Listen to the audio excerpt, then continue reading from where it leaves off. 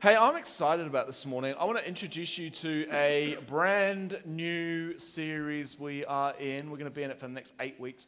It's called Deep and Meaningful. I want you to imagine with me for a moment as I sort of introduce you to this series. I want you to imagine for a moment that the only Lord of the Rings movie you've ever seen is Return of the King.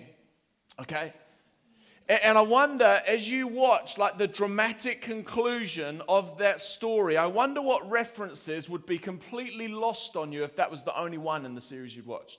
I wonder, as you watch it, I wonder the names and the places and the references that would just go completely over your head. I wonder if the dramatic scenes that conclude that movie would actually leave you feeling a little bit underwhelmed. And the reason is because the significance is sort of lost when we don't realize that actually Lord of the Rings is one coherent story told across 3 episodes. And so if you only watch the final episode, there will be things that are completely lost on you. You need to watch the whole thing. And I wonder if we read the letter to the Hebrews in our Bibles in the same way. You know, Hebrews records these incredible things about Jesus, and yet I wonder if there are references in there that are just lost on us. I wonder if there are names and places and images and pictures that just sort of go over our head. I wonder if the way it talks about Jesus in such an incredible way leaves us feeling underwhelmed at times. And I wonder if the reason is because Hebrews was written to a people who had this intimate knowledge of the previous episodes. They knew it like the back of their hand. And I think the challenge is we often don't. And so we read it as if we're watching Return of the King, and that's the only one we've seen. And so what I want to do is, in the next few weeks, we're going to get to the middle part of Hebrews where it talks about tabernacle and priesthood and covenant and guaranteed and all of this stuff. We're going to get there in a few weeks' time. But I want us to spend 4 weeks looking at the previous episode. I want us to go back into the Old Testament, okay? And some of you are like, whoa, I'm going to blow the dust off those pages, you know? We're going to go back and we're going to spend 4 weeks there. And I want you to see that actually God, throughout the whole of human history, throughout the whole of Scripture, is telling one coherent story that points to Jesus. And we're going to fill in some gaps. And we're going to unapologetically be quite content heavy. Because I want us to understand some rich things so that by the time we get to Hebrews in a few weeks' time, our experience, our understanding of Jesus would be so much richer, so much deeper, so much more meaningful. See what we did? You're like, man, I thought this series was going to be about D&Ms, oh, that's scary. No, don't worry about it. I guess the goal is a deep and meaningful with Jesus, right? And so one of the words that comes up again and again and again in Hebrews, okay, is this word better. And better should lead you to ask the question, better than what? If it's better, there must be something that it's being compared to that it is better than. And one of the words that is described as being better through Jesus is a better covenant. And so we're going to look this morning at the Old Covenant. Would you turn with me, if you've got a Bible, to Exodus 19? And we're going to put the words up on the screen for you if you so desire. Or you can just close your eyes and just think, wow, what a reading voice this guy has. Just beautiful. Don't shut your eyes for too long. Exodus 19 says this: on the first day of the third month after the Israelites left Egypt, on that very day, they came to the desert of Sinai. After they set out from Rephidim, they encamped at the desert of Sinai. And Israel camped there in the desert in front of the mountain. This mountain is significant. Then Moses went up to God, and the Lord called to him from the mountain and said, "This is what you are to say to the descendants of Jacob, and what you are to tell the people of Israel. You have seen what I did to Egypt, and how I carried you on eagle's wings and brought you to myself. Now if you fully obey and keep my covenant, then out of all the nations you will be my treasured possession. Although the whole earth is mine, you will be for me a kingdom of priests and a holy nation. These are the words you are to speak to Israel." Would you pray with me? Father, we want to confess to you this morning that some of the stuff we're going to talk about this morning is hard to understand. And it's from a culture so far removed from us, and it's from a time so long ago, Lord God, that these things are difficult, but we want to see Jesus afresh. And I pray, Lord God, whether you're somebody who has known Jesus for a long time, or whether you're experiencing church for the first time this morning, this is my prayer, Lord, that we would see Jesus in a way we have never seen him before. We would hear of him in a way that we have never known him before. Lord God, would you lead us into a deeper and richer and more meaningful relationship, or at least understanding of you. And so God, use this time, I pray. We pray by your Spirit that you'd bring clarity and insight and understanding. I pray that it would be like a spotlight in the darkness this morning, that things would make sense like never before. Pray in Jesus' name. If you agree with any of that, you can use the word we all use. Amen. Mel, you got there first. You're so great at this game. I wonder if I was to ask you what your purpose is, I wonder what you would say. You know, what are you living for? What are you striving to achieve? Maybe it's to make great movies. Maybe it's to grow an incredible business. Maybe it's raising kids. Maybe it's buying a house. Maybe it's a finish line. You know, that's what you're running after. That is what you're pursuing. But whatever it is, I want you to understand that each of us was made for something more. And we're invited into this ultimate purpose. And I want to suggest that this ultimate purpose we're invited into is the lens through which we should see all other things that we're pursuing. And that lens is a partnership with God. I love the Māori proverb. I'm going to read it because I don't know it off by heart, but I do love it. I promise you. He aha te mea nui o te ao. He tangata. He tangata. He tangata. If I ask you what is the most important thing, it is people. It is people. It is people. And throughout the whole of Scripture, throughout the whole of human history, God has been communicating this message. People are important, not just in general, but important to God. You are important to God. And from the very beginning, God has demonstrated that he has plans and purposes that he seeks to achieve. And the way he seeks to achieve those purposes is through people. In fact, I want to suggest that it is also true to say God will not seek to achieve his plans and purposes outside of people, without people. He is determined to achieve his plans and purposes through people. This is staggering.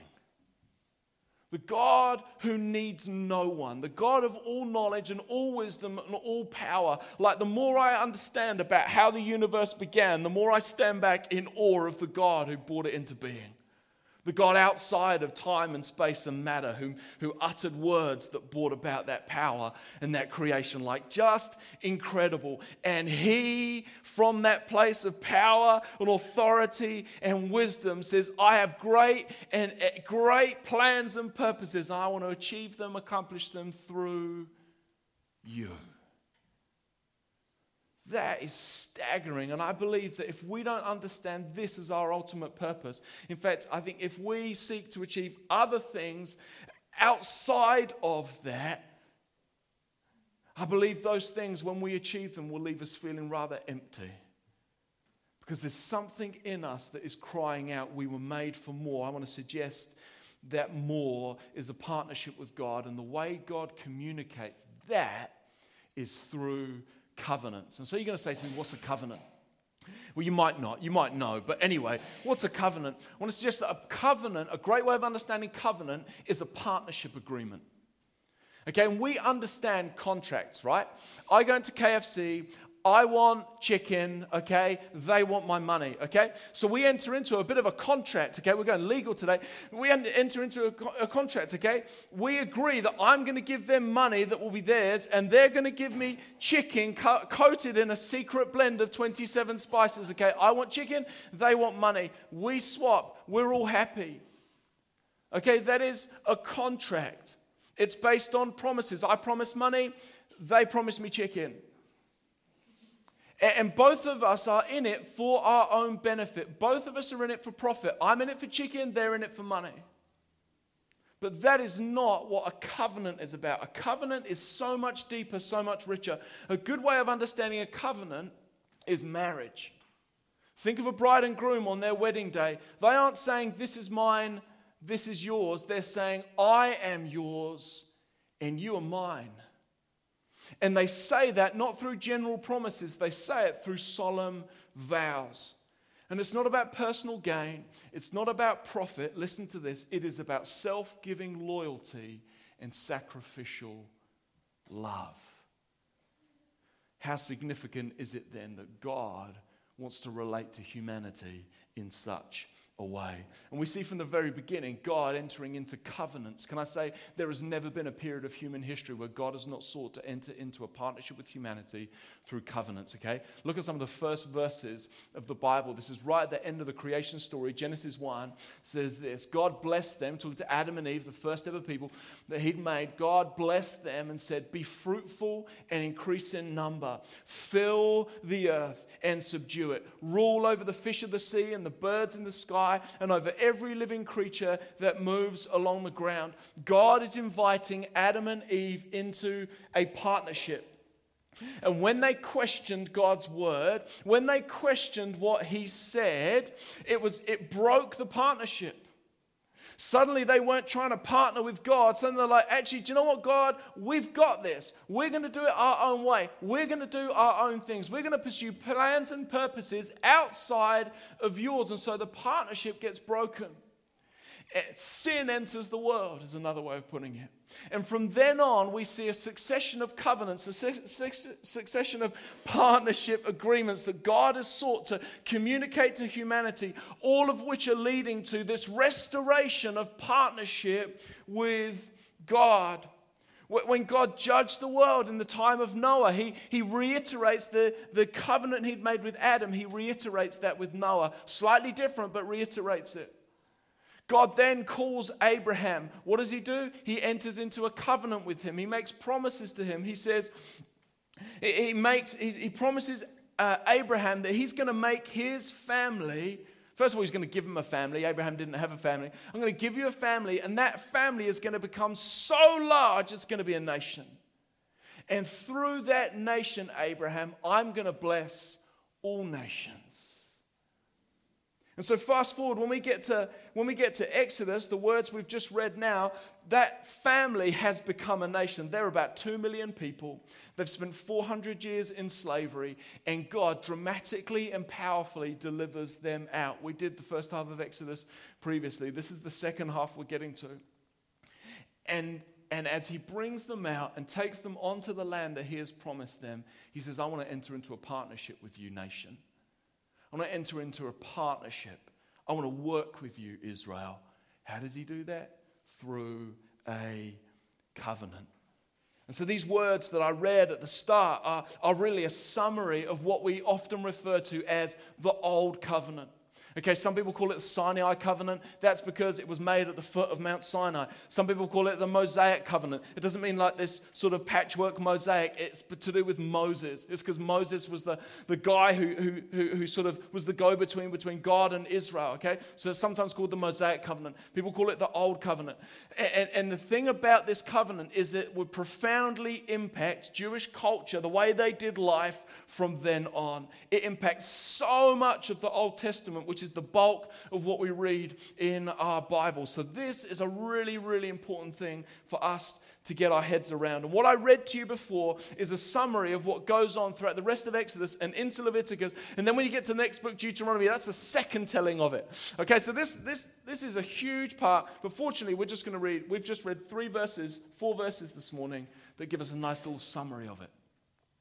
And the methodology that God uses to articulate this covenant with this nation was a format that they would have understood. It was the way kings made treaties between nations. God uses a format that they understood.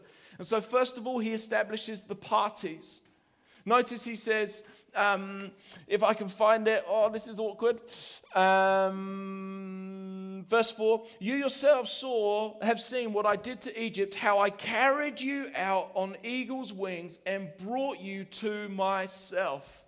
I carried you out and I brought you to myself. We see it more explicitly over the page in Exodus 20, verse 2. It says, I am the Lord, your God, who brought you out of Egypt, out of slavery. Do you notice? God is saying to a nation, I am yours and you are mine. From this moment on, I will relate to you with self-giving loyalty and sacrificial love. This is profound.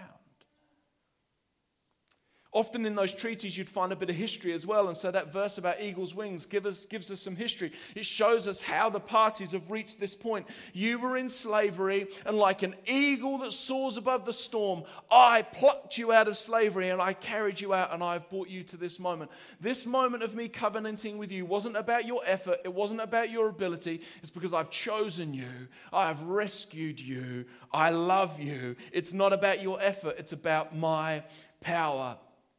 And a covenant would then have two things. It would have a set of promises and it would have a set of stipulations. And the promises God makes here reveal the purpose of the partnership. Notice in verse 5 it says, now if you fully obey me and keep my covenant, then out of all the nations you will be this, a treasured possession. You're going to be a kingdom of priests. You're going to be a holy nation. God's promise in this covenant was these three things for Israel. Number one, a treasure possession. This word treasure possession comes up when David is calling for gifts. And so he as king, he owns like everything in the whole country. And so he goes, I'm making sure that I'm going to provide for this by providing all the things for my kingdom. But then the Bible records that he had a secret stash. That wasn't really the kingdom's, it was his. Nobody else had access to this, and he gave a gift out of that as well. And that is the word God is using here. God is saying, this is one of the first expressions in the Bible, okay, of monotheism, that God owns all things, that God is sovereign over everything. God says, though the whole earth is mine, though I own everything, you'll be like this secret stash. You'll be like my personal treasure trove. You will have a special place in relation to me. And second, he promises that you'll be a kingdom of priests. Priests are people with a special access to God. God is saying, you're going to relate to me in a different way. And we're going to come back to that next week, okay? Hold fire. We're going to get to what that special access to God looks like. But they were going to hear God, and they were going to meet with God, and they were going to relate to God like nobody else on earth. But a priest is somebody who sort of represents people before God and God before people. It's a dual purpose. And so when he says kingdom of priests, it sort of leads us on to this third promise that you're going to be a holy nation. That you're going to be a representative of God before the rest of humanity. You're going to be a holy nation. Holy means set apart. It means something else entirely. God was about to lead this nation. He'd led them out of Egypt, where they've been for 400 years, and they worship all sorts of gods. And they were going into the promised land full of nations that worshipped all sorts of gods. God's like, no, I don't want you to be like them. I want you to be set apart.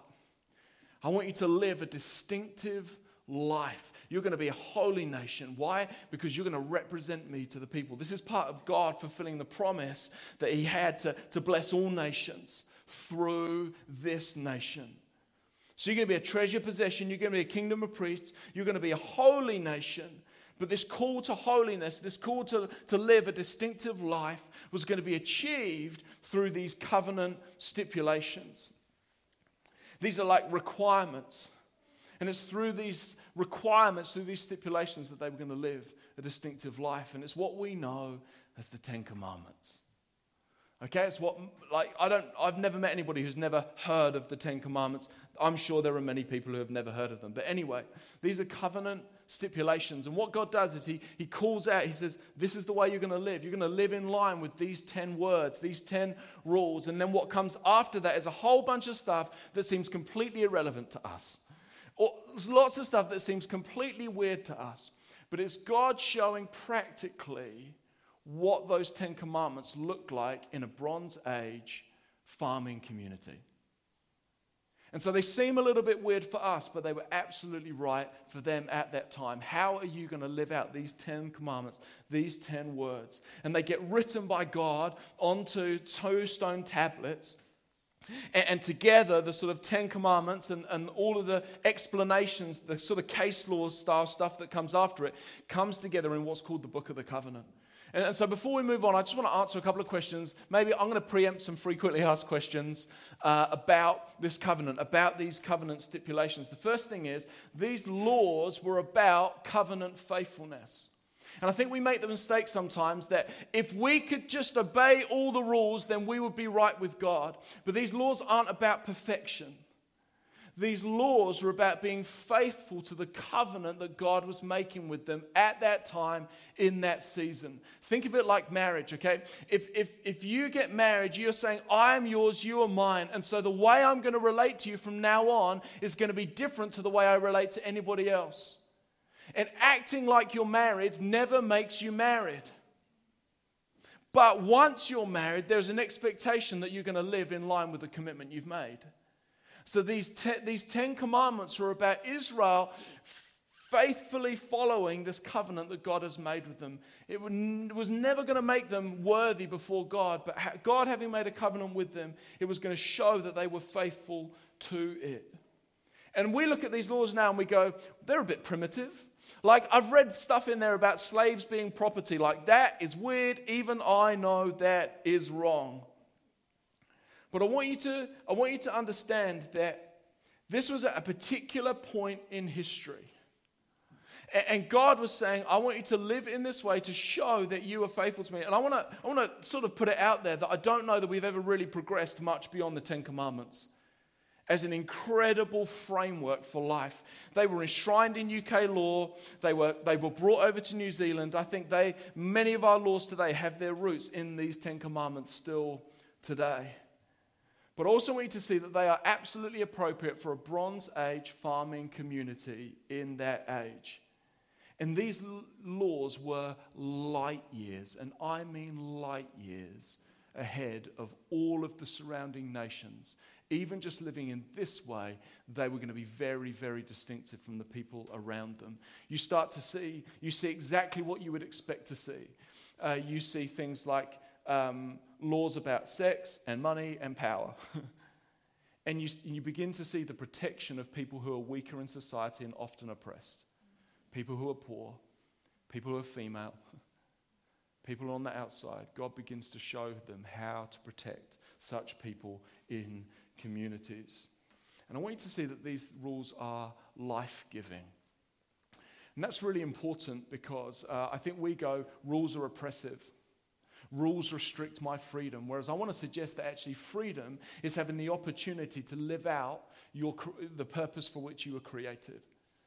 And so Israel sees this. They have been in slavery for 400 years, and suddenly the God of the universe wants to enter into a partnership with them. And he says, the thing is, if you're going to be in covenant with me, you're going to have to live in this way. And they are like, yes, yes, yes. They did not see these as restrictive. They saw them as an incredible opportunity to actually partner with God. But I also want you to see that actually these promises are pretty primitive. God makes promises to them, but it has nothing to do with like sin being removed. It has nothing to do with eternal life. The promises relate to their purpose at that time. God says, if you keep this, I'm going to settle you in the land as a nation. I'm going to bless you in that land. The promises were primitive, and the promises were conditional. This is a word I haven't majored on, but it's actually a really important word in here. And it's the word if.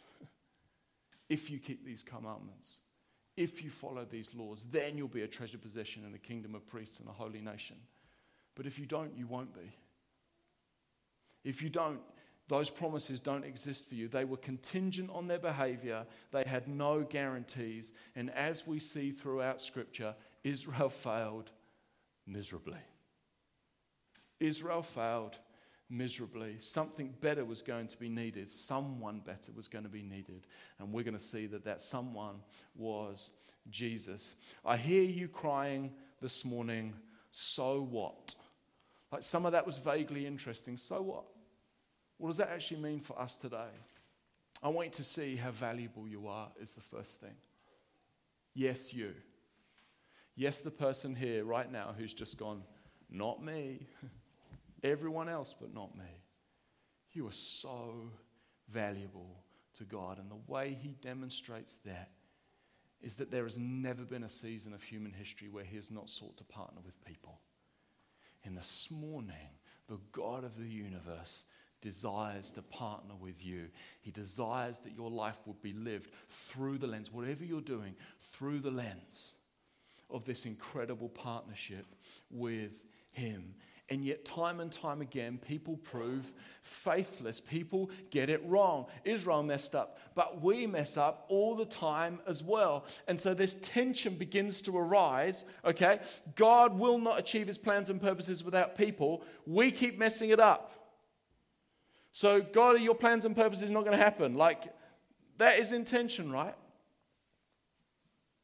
And it's all pointing to, this tension is pointing to a moment in history where God himself would step out of eternity and into time in the person of Jesus Christ and become the faithful covenant partner that Israel couldn't be. And he fulfills the covenant on their behalf. He lives out all the laws. He lives as that treasure possession. He lives as that kingdom of priests. He lives as that holy nation. He fulfills the law and he ends it. And he enters into this new covenant we're going to get to in Hebrews. It's a covenant where God says to you, you are mine and I am yours. It's a covenant where God says, I didn't carry you out of Egypt. I rescued you from slavery to sin. I rescued you from yourself. How did I do that? I died on the cross in your place. It's a covenant that isn't contingent. It's a covenant of incredible promises, better promises, promises that are guaranteed, where the only covenant stipulation isn't what the old covenant became 613 laws. The only stipulation is, will you believe in Jesus Christ, that he has fulfilled the law on your behalf. He has forgiven your sin and he invites you into a brand new relationship with God. And so you say, well, what about the rules? Like, does anybody ever heard that? What does the Ten Commandments mean now? Like, what relevance does that have in my life? If Jesus has fulfilled it and removed that covenant and established a new partnership with us, a new covenant with us, then why do some churches still have the Ten Commandments written on the wall? Like, what about the rules? How do I know if I'm in the right or not? Like, we love rules, right? We love rules, and the reason we love rules is because when we obey them, when we follow them, it's like we feel really great. Like, I feel good before God today because I kept the rules. And then when we don't keep the rules, we're like, well, there's no reason to praise today. There's no reason to celebrate today. I may as well just throw it all in. Do you know what? Half the rules I think we live by aren't even God's rules anyway. They're ours. That the things we've decided are that if we obey them, we're going to feel good. We're going to feel okay. And this transition between old covenant and new covenant is about God going, it's not about the rules anymore. I'm going to invite you into a new way, a living way, a completely different way.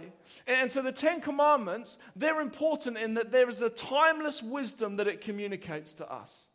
It communicates something about God to us, but they cease to be the way that you relate to God. We relate to God through the faithful covenant partner of Jesus who kept them on our behalf and invites us into a brand new way. And so you could say, well, does how I live matter then? I want to say absolutely. Why? Because if we don't understand how we're to now live, then it will rob us of our purpose. It will rob us of what God calls us to today. Here's how Peter talked about it. 1 Peter 2 verse 9 says this. These words may well now be a little bit more familiar to you. Peter says this to the church, but you're a chosen people. You're a royal priesthood. You're a holy nation. You are God's special possession, that secret treasure trove, that you may declare the praises of him who called you out of darkness into his wonderful light. When you believe in Jesus, you become that special possession. You become a royal priesthood. You become a people with special access to God. Come back next week to hear about that, okay? A people with special access to God. but that dual purpose, not only with special access to God, but actually a call to be a holy nation, a call to live distinctively. Not as an end in itself, but a call to live distinctively, that people would look on and see a glimpse of God and His word and His will and His ways through the way we live. But the thing is, now it's not about if you obey the laws. It's about if we believe in Jesus. What happens at that moment? God sends the Spirit of God into us, the very power and presence of God, to give us a new heart and new desires to follow Him and to serve Him and to understand His word and His will and His ways, and to actually not just walk in it, but want to walk in it. And so there's never actually been a time in all of human history where we have such great potential to actually fulfill the call of God on us to walk in partnership with Him. There's never been such an opportunity as this. And in all of eternity, God chose that today would be a day when you would have the opportunity through Jesus and with the empowering and the enabling of the Holy Spirit to actually walk in partnership with Jesus. And so I want us to use this as a lens through which we might see the whole of our lives. It doesn't matter whether you've got a job or you haven't. It doesn't matter whether you're rich or whether you're poor. It doesn't matter whether you are young or you are old. I just felt the Spirit just nudge me on that this morning. So often, when we talk about young people, we're like, wow, there's such potential to do great things with God. I want to say, if you've got breath in your lungs, there is a plan and a purpose that God has that He seeks to achieve through your life. It doesn't matter even if it's not relevant whether you're healthy or sick. There's a way, if you're sick, that you can bring glory to God today by saying, God, how do we partner today? How can the way I live, the way I face the challenge in front of me, how can that be a way that people look at my life and go, wow, I see something of God in there. I see a glimpse of God in the way you're living. Can you see circumstances don't matter so much? They matter, but they don't matter so much. Wealth doesn't matter so much. Age doesn't matter so much anymore, because if you've got breath in your lungs, God is wanting to partner with you. And He's done that. He's done that in the most expensive way through Jesus. He's done that in the most enabling way by giving the very power and presence of God poured into your life so that you could actually accomplish that. And so I realized that this is sort of no dramatic conclusion to this message, but I want you to see this is episode 1 in a little series that we've got where we're building towards. But I want you to go out of here knowing today how important you are, how precious you are. And I want you to go out today saying, God, where to today? And whether the depths of Africa or your next door neighbor, God has great plans and purposes He seeks to accomplish through you. Not just the person next to you, but you. Let me close with this. Come on, Isaac, why don't you bring your team up? You can all come. It's all good. And we're going to share communion together. And we're going to worship. And the cool thing is, if you're not a Jesus follower, you don't have to enter into this. If you never come to believe in Jesus, I want you to see that the opportunity to believe is there for you.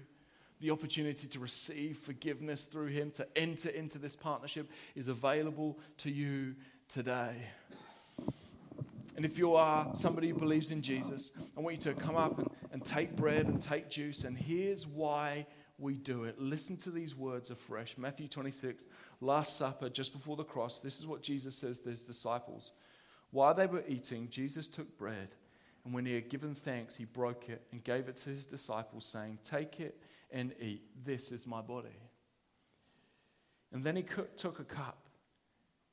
And when He had, the implication is this red liquid, there's probably wine in there. Not grape juice, blackcurrant juice, but go with me. Then He took a cup, and when He had given thanks, He gave it to them and said, "Drink from it, all of you. This is my blood of the covenant, which is poured out for many, for the forgiveness of sins." I want to pray right now, and I'm going to invite us to take communion. And if you're somebody today who's never come to believe in Jesus, I want to give you the opportunity right now to enter into this partnership with God. But you know what? You might have been following Jesus a long time. But it's like you've been pursuing other purposes, or you've counted yourself out. And you're seeing today that actually God presents to you this opportunity to partner. And so maybe as I pray, if you want to begin to believe in Jesus, let me give you some words to express that. But if you find yourself just outside of this purpose right now, and you want to come back, you might want to use these words too. Can we pray? God, I thank you that you so love me. And though I've lived my own way and pursued my own things, God, I understand that you ascribe great value to me, that you have great plans and purposes for my life. Your plans, your purposes. I want to thank you that you sent Jesus to die in my place so that I can be forgiven. And I receive that today. And I thank you that it comes with the promise of your Holy Spirit to be poured into my life to help me live in a brand new way. Lord, help me from this moment on, not just to know I'm forgiven, not just to know I'm destined for eternal life with you, but let me know right now, how do I partner with you? What great things will you seek to accomplish in and through my life today? I pray in Jesus' name. Amen. And as I invite you now to share communion, God, we thank you that these symbols remind us of this incredible covenant, partnership agreement that you have made with us. Lord, we thank you for it. We praise you for it. Lord, help us to walk in it today, we pray. In Jesus' name, amen. Church, let's share communion. Let's worship.